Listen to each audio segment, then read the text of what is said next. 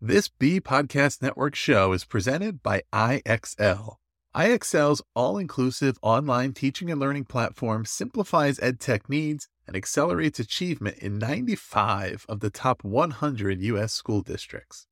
IXL delivers personalized learning across a comprehensive pre-K-12 curriculum, including math, language arts, science, and social studies, and it helps you assess student performance through actionable real-time insights at every level of your school or district. This one solution performs work that typically requires dozens of different tools. Want to find out why so many leading districts trust IXL? Visit IXL.com/BE. That's IXL.com/BE. We're proud to be sponsored by MyFlex Learning. MyFlex Learning is a scheduling platform that helps middle and high schools meet the individual needs of all students. Schools can easily create and manage time for flex blocks, win time, activity periods, RTI, counselor and teacher appointments, and much more. And with its built-in accountability tool and reporting features, MyFlex Learning solves your challenges around getting kids where they need to be and understanding how flex time is spent. Make your flex time work for you. Visit myflexlearning.com/BE to learn more and receive $500 off the first year. That's myflexlearning.com/BE.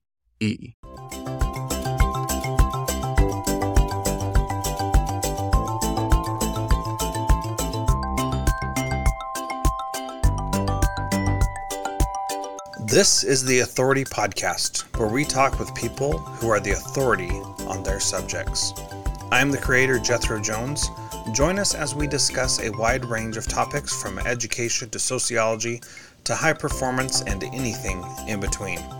We are a proud member of the B Podcast Network. You can find more of our shows at bpodcastnetwork.com. Welcome to the Authority Podcast. I am excited to have you here today. My guest today is Tom Hoerr, who retired after leading the New City School in St. Louis, Missouri for 34 years, and he is now the emeritus head of school. He is currently a scholar in residence at the University of Missouri St. Louis and teaches in the Educational Leadership Program, where he prepares prospective principals. He also led the ISACS New Heads Network and founded the nonprofit management program at Washington University in St. Louis.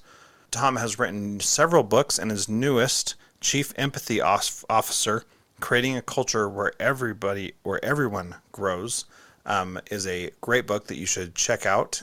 He's written a ton of articles, including the Principal Connection column in Educational Leadership magazine from 2004 to 2017. And he's previously been on the Transformative Principal podcast a couple times, which you can find by going to transformativeprincipal.org and just searching in the box that says, "Who do you want to learn from?" Type in Tom Hoerr and you will get so much good stuff. We talked about his book, The Formative Five, in there, which was one of my favorites, and one that is so good. So, Tom, welcome to the Authority Podcast. Appreciate you being here today. Jethro, it's great to be here. I always enjoy talking about things that make a difference for schools and kids. And I know the people who listen to you are the kind of folks who are going to take knowledge and run with it. So thank you for the opportunity. Yeah, well, it's a pleasure to have you. You are an inspiring man who's been inspiring me for years, and I'm grateful to know you and be able to talk to you. And your book, The Principal as Chief Empathy Officer, is a exciting step in your progression, because I've read your other books and am excited about the directions that you've been going with those. I remember in the Formative Five, in that interview, I said the Formative Five should be the only things that we teach in school. And I know that ruffled some people's feathers, but let's talk about empathy and why does that matter so very much, especially today? Well, when I wrote the Formative Five, Jethro, as you suggest, I had 5 what I call success skills. And the case I'm making is it's not enough to prepare kids academically. We need to do that, but we can't stop there. And I suggested that we also need to develop their empathy, self-control, integrity, embracing diversity, and grit. And in 2017, I'm traveling around the country. I'm in Dubai, I'm in Manila. And I was often asked, well, gosh, which one of these is the most important? And my response is, well, that's a little like saying, which one of your kids do you love the most? Yeah. But they're all important, semicolon, however, comma. The more I look at it, the more I think about it, I come down on empathy. I keep thinking, wow, if there was more empathy in the world today, we would all be in better shape. And if there was more empathy in schools, we'd be in better shape. So after the Formative Five, I wrote another book called Taking Social Emotional Learning School-Wide. And I use school culture there as a tool for implementing the social emotional learning that I write about.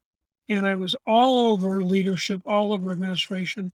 And I thought to myself, I need to write a book for school leaders. And I use that term consciously. The title is The Principal as Chief Empathy Officer, but whatever your leadership role is, whether it's a principal, assistant principal, instructional coordinator, teacher, because teachers are leaders, whatever your role is, I believe empathy can help you be more effective. Yeah, I absolutely agree. And one of the things that I've noticed is that if you don't have empathy, it's really hard for people to follow you. And if you Absolutely. do have empathy, it's a lot easier for them to follow you. What would you add to that? I would totally say that, and I agree with that. And I think one of the things that when I do presentations and I talk about empathy and I get into that, and I've spent, 10, 15 minutes making the case for empathy.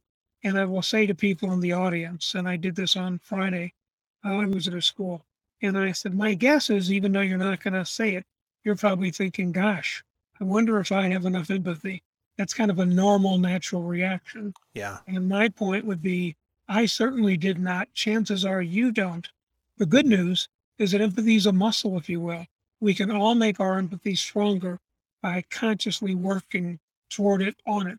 There are things we can do. So if you buy into your premise, you're right, that empathy is a key factor. Then the point is, okay, what am I going to do? How am I going to be more empathic? How am I going to use that to help teachers grow, to help kids learn? Yeah. So, what are some of the ways that you would suggest people develop their empathy muscle and strengthen it?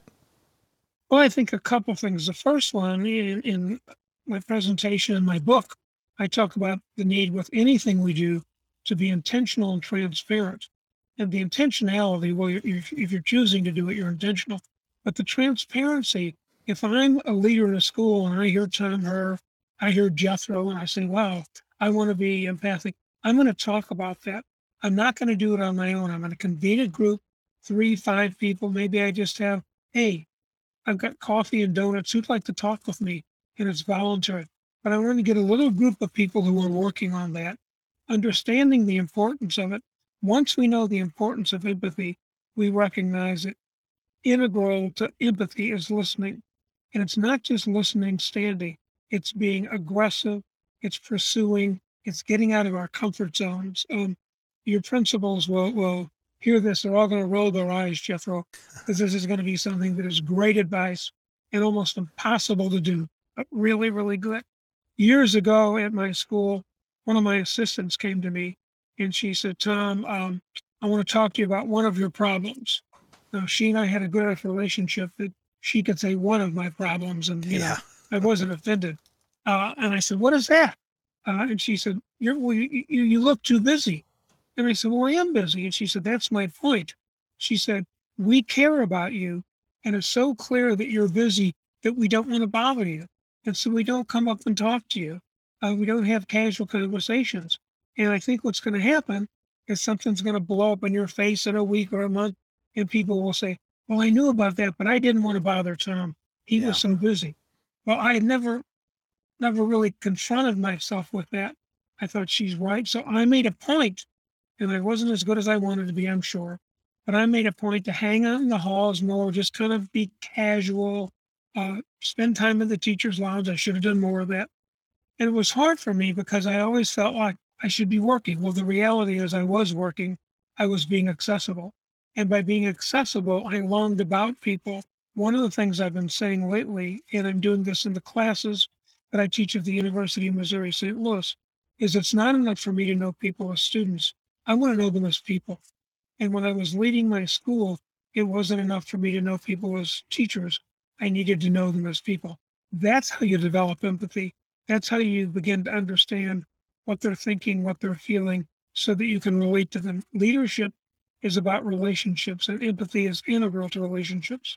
Yeah, absolutely. So I want to go back to something that you said. One of the keys you said is to create a voluntary group. And I think that in creating a voluntary opportunity for people is an aspect of having empathy. What would you add to that? Well, I would agree. And I think doing that regularly, one of the things I talk about in my book is comfort zones.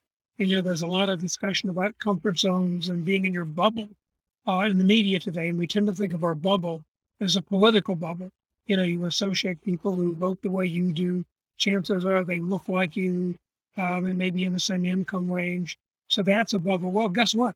There's bubbles in schools too. And sometimes those fall under educational philosophy. One of the things I did, in fact, at this workshop last Friday, is I said to everybody, write down on a piece of paper, and not going to turn it in to anybody, the people with whom you're the most closest at your school, folks that you talk to the most. And they did that. And I said, so here's my guess. It may be they teach the same subject matter, the same grade, they're in the same department. Chances are these are people who share characteristics with you. And, I got a lot of nods they do. And I talked about the characteristics I just mentioned. Well, to your point, Jethro, a voluntary group kind of gets out of the bubble. It's not just me talking to the people who think I'm smart. It's me saying, hey, who wants to come? I've got coffee and donuts. I heard this guy talking about empathy, and I think there's some things we could do at our school. But I want to get your thoughts on that. Opening that up, it's going to be messy. It's going to take longer. You're going to hear some people with you don't agree. But ultimately, when you get there, it's going to be a better product, a better process, because you have different voices. Yeah, this was one of the things that I am grateful to have learned fairly early on was that if I was trying to force an initiative, it never worked out. Right. If I instead gave an idea and said, Yep. who wants to do this, then it totally changed how things worked. Yep. Just so that's profound. And yet too often we don't think that we're all wedded to our ideas. And what I've come to realize is even if my idea is the best, it's not the best unless other people are on board. So, compromising, having it be a product of the group, engaging a group is good. One of the other things that I talk about in my book, periodically when I was running my school, I would have breakfast with Tom. And I would have this like 4 or 5 times a year, often on a PD morning. We'd start at 9. So breakfast with Tom would be 8, maybe 7:30, 7:45, and it would be optional. If you want to come, you can come. Anybody, I'll have the donuts and coffee. The agenda is yours. And I would say to people, we'll talk about whatever you want to talk about. I would get quarter to a third, occasionally half of the people. And it was wonderful because people would raise issues. Occasionally I think, well, didn't you read that? I wrote that in the bulletin. Nevertheless, they would raise issues that were important to them. That was really valuable for me to hear. And it was also valuable for everybody to see, hey, Tom really is interested. So there might be people who came to the breakfast with Tom, didn't say anything there, but that somehow made them feel more comfortable the following Tuesday or a month later saying, hey, what about, I want to know, or whatever. Again, it's me being approachable. The empathy comes from listening and learning. And it's hard to listen, it's hard to learn if people don't think you're really interested in it. Yeah, well, that is very true. Before we move on, let's hear from our sponsors. So one of the things that you also talk about is empathetic conversations. Can you tell us about that and what we should learn from that? Yeah, that is something I've come to a couple of years ago. I wish I had known about it when I was teaching. And basically, it's an extension when I was running my school. It's an extension of this notion that I really want to get to know people as people, not just the role they play. So when I talked about teaching a couple of seconds ago when I misspoke, it's because I began doing this when I was teaching at the university. COVID hit. I felt like I didn't get to know my students well enough. These are young people working on a master's degree. And so what I said is, let's do an empathy conversation through Zoom. Now, I've taught graduate school for more years than probably many of your listeners have been alive. And it's always the same. Class starts, people hustle in at the last minute, class ends. Typically, it's an evening class. So folks need to go home. They don't have time to hang around.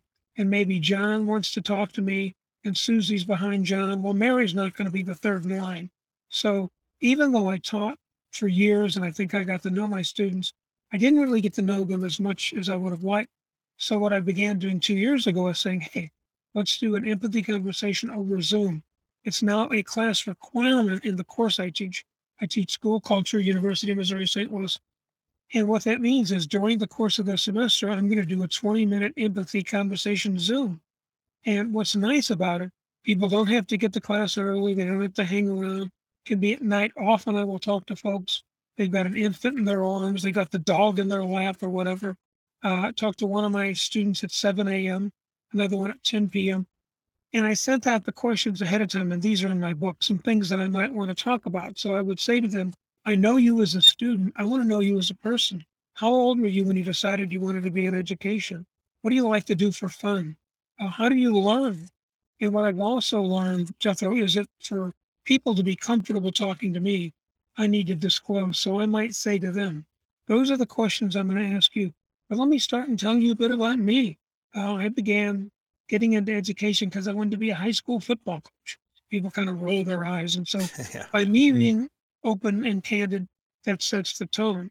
And again, that's establishing the empathy. Leadership's about relationship.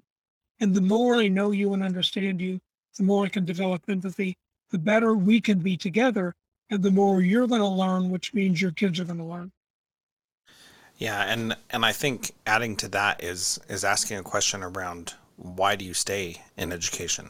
Because a lot of people leave, Yep. especially within the first 5 years. And so if you've been there longer, then answering that question of why you stay really gives insight. And I bring that up because I had a teacher that I worked with who was in education for a very long time, and I wanted to know why she was still sticking around, even though she could have retired. Mhm. And she said, this is just fun. I enjoy doing it. Wonderful. You know, And she's a good teacher. Yeah. Exactly, and she was. And in fact, she had a chance to retire right before we adopted this new curriculum for an elementary school. And what was so amazing is that she could have retired and said, you know, I want to stick around and see how this new thing rolls Nice. out and see what it looks like and see if this old dog can still learn new tricks. And I remember how inspiring that was, that instead of saying this new thing is going to be hard and I'm going to leave so I don't have to experiencing it, she instead said, I'm going to stay and do this new experience because I want to see if I can still do it. And she did, and did a great job. But man, once she said that, it was a totally different relationship between us, because I went out of my way to make sure that she was having fun. And when she had difficult students in her class, then I would work hard to ensure that she had extra support, because she was a great teacher and she was there to have fun. And when that wasn't happening, then I could do something to help. So I definitely felt like I should.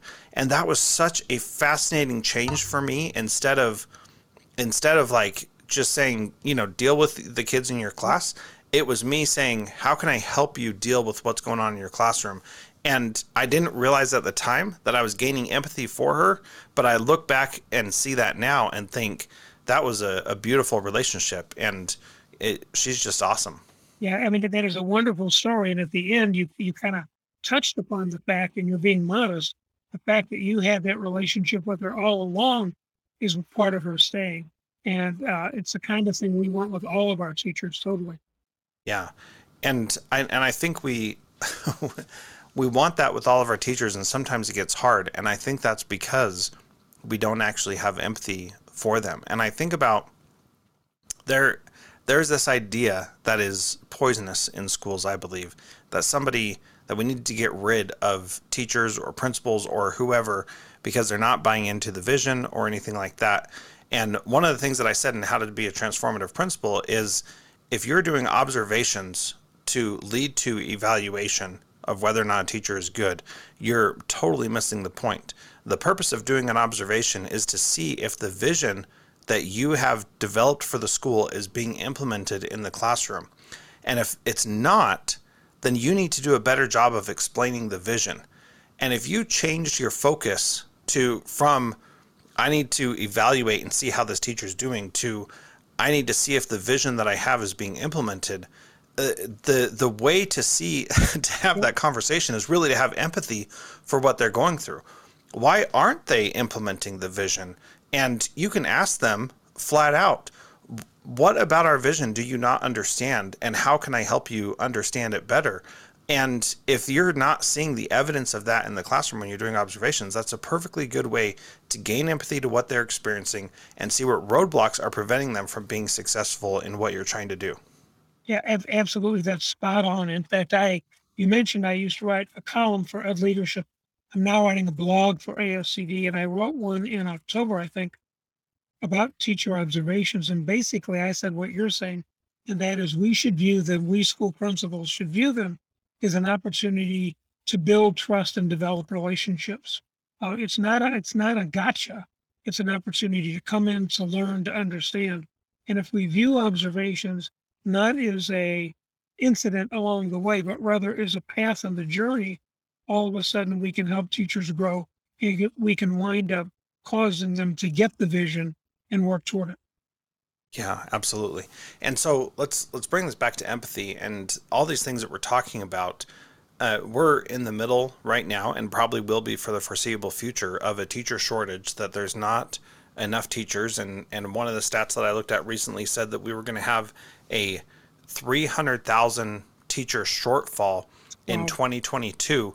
And this was data from before the pandemic. Yeah. And so it's even more real right now. And I think that when you are more empathetic as a principal, you invite people to come to your school. Yes. And the impact that you have of people coming and staying is the way to mitigate this teacher shortage. What would you add to that? Absolutely. I mean, when you think about it, let me start off by saying that educators are underpaid, period. Teachers are underpaid even worse, period. That said, paragraph, the reality is that while we principals may not be able to raise pay scales, what we can do is help create a climate where people feel valued. I'm teaching class tonight, in fact, and I'm going to talk about Frederick Herzberg, Herzberg, theory of motivation versus hygiene. And, Herzberg says that the factors which typically we think about for people being happy in the job, salary, that's a satisfier. They need to be paid enough so they're not unhappy, but paying them more doesn't make them happier.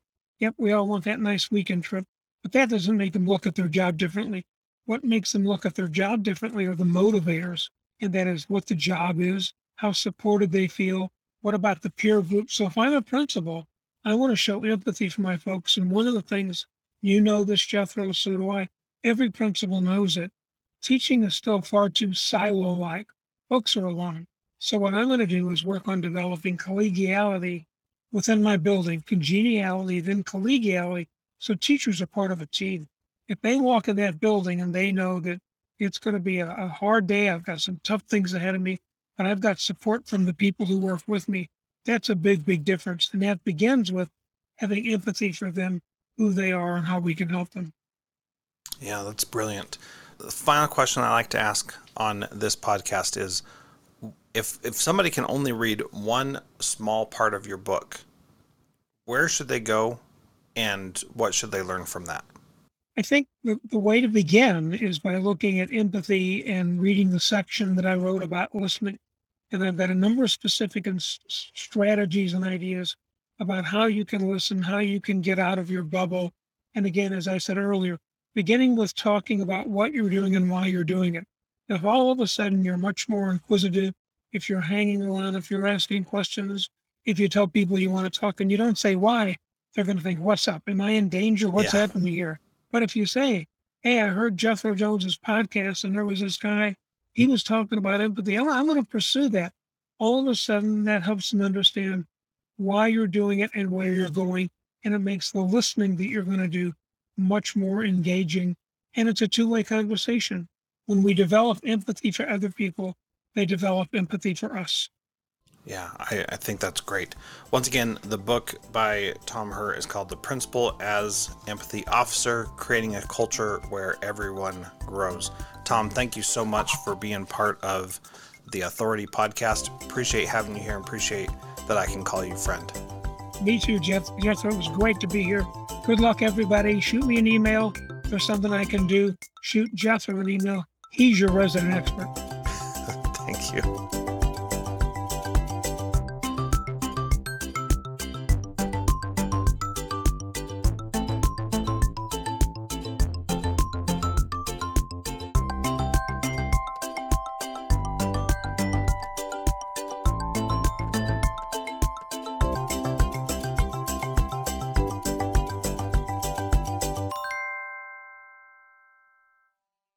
Do you want to simplify your school's technology, save teachers time, and improve students' performance on state assessments?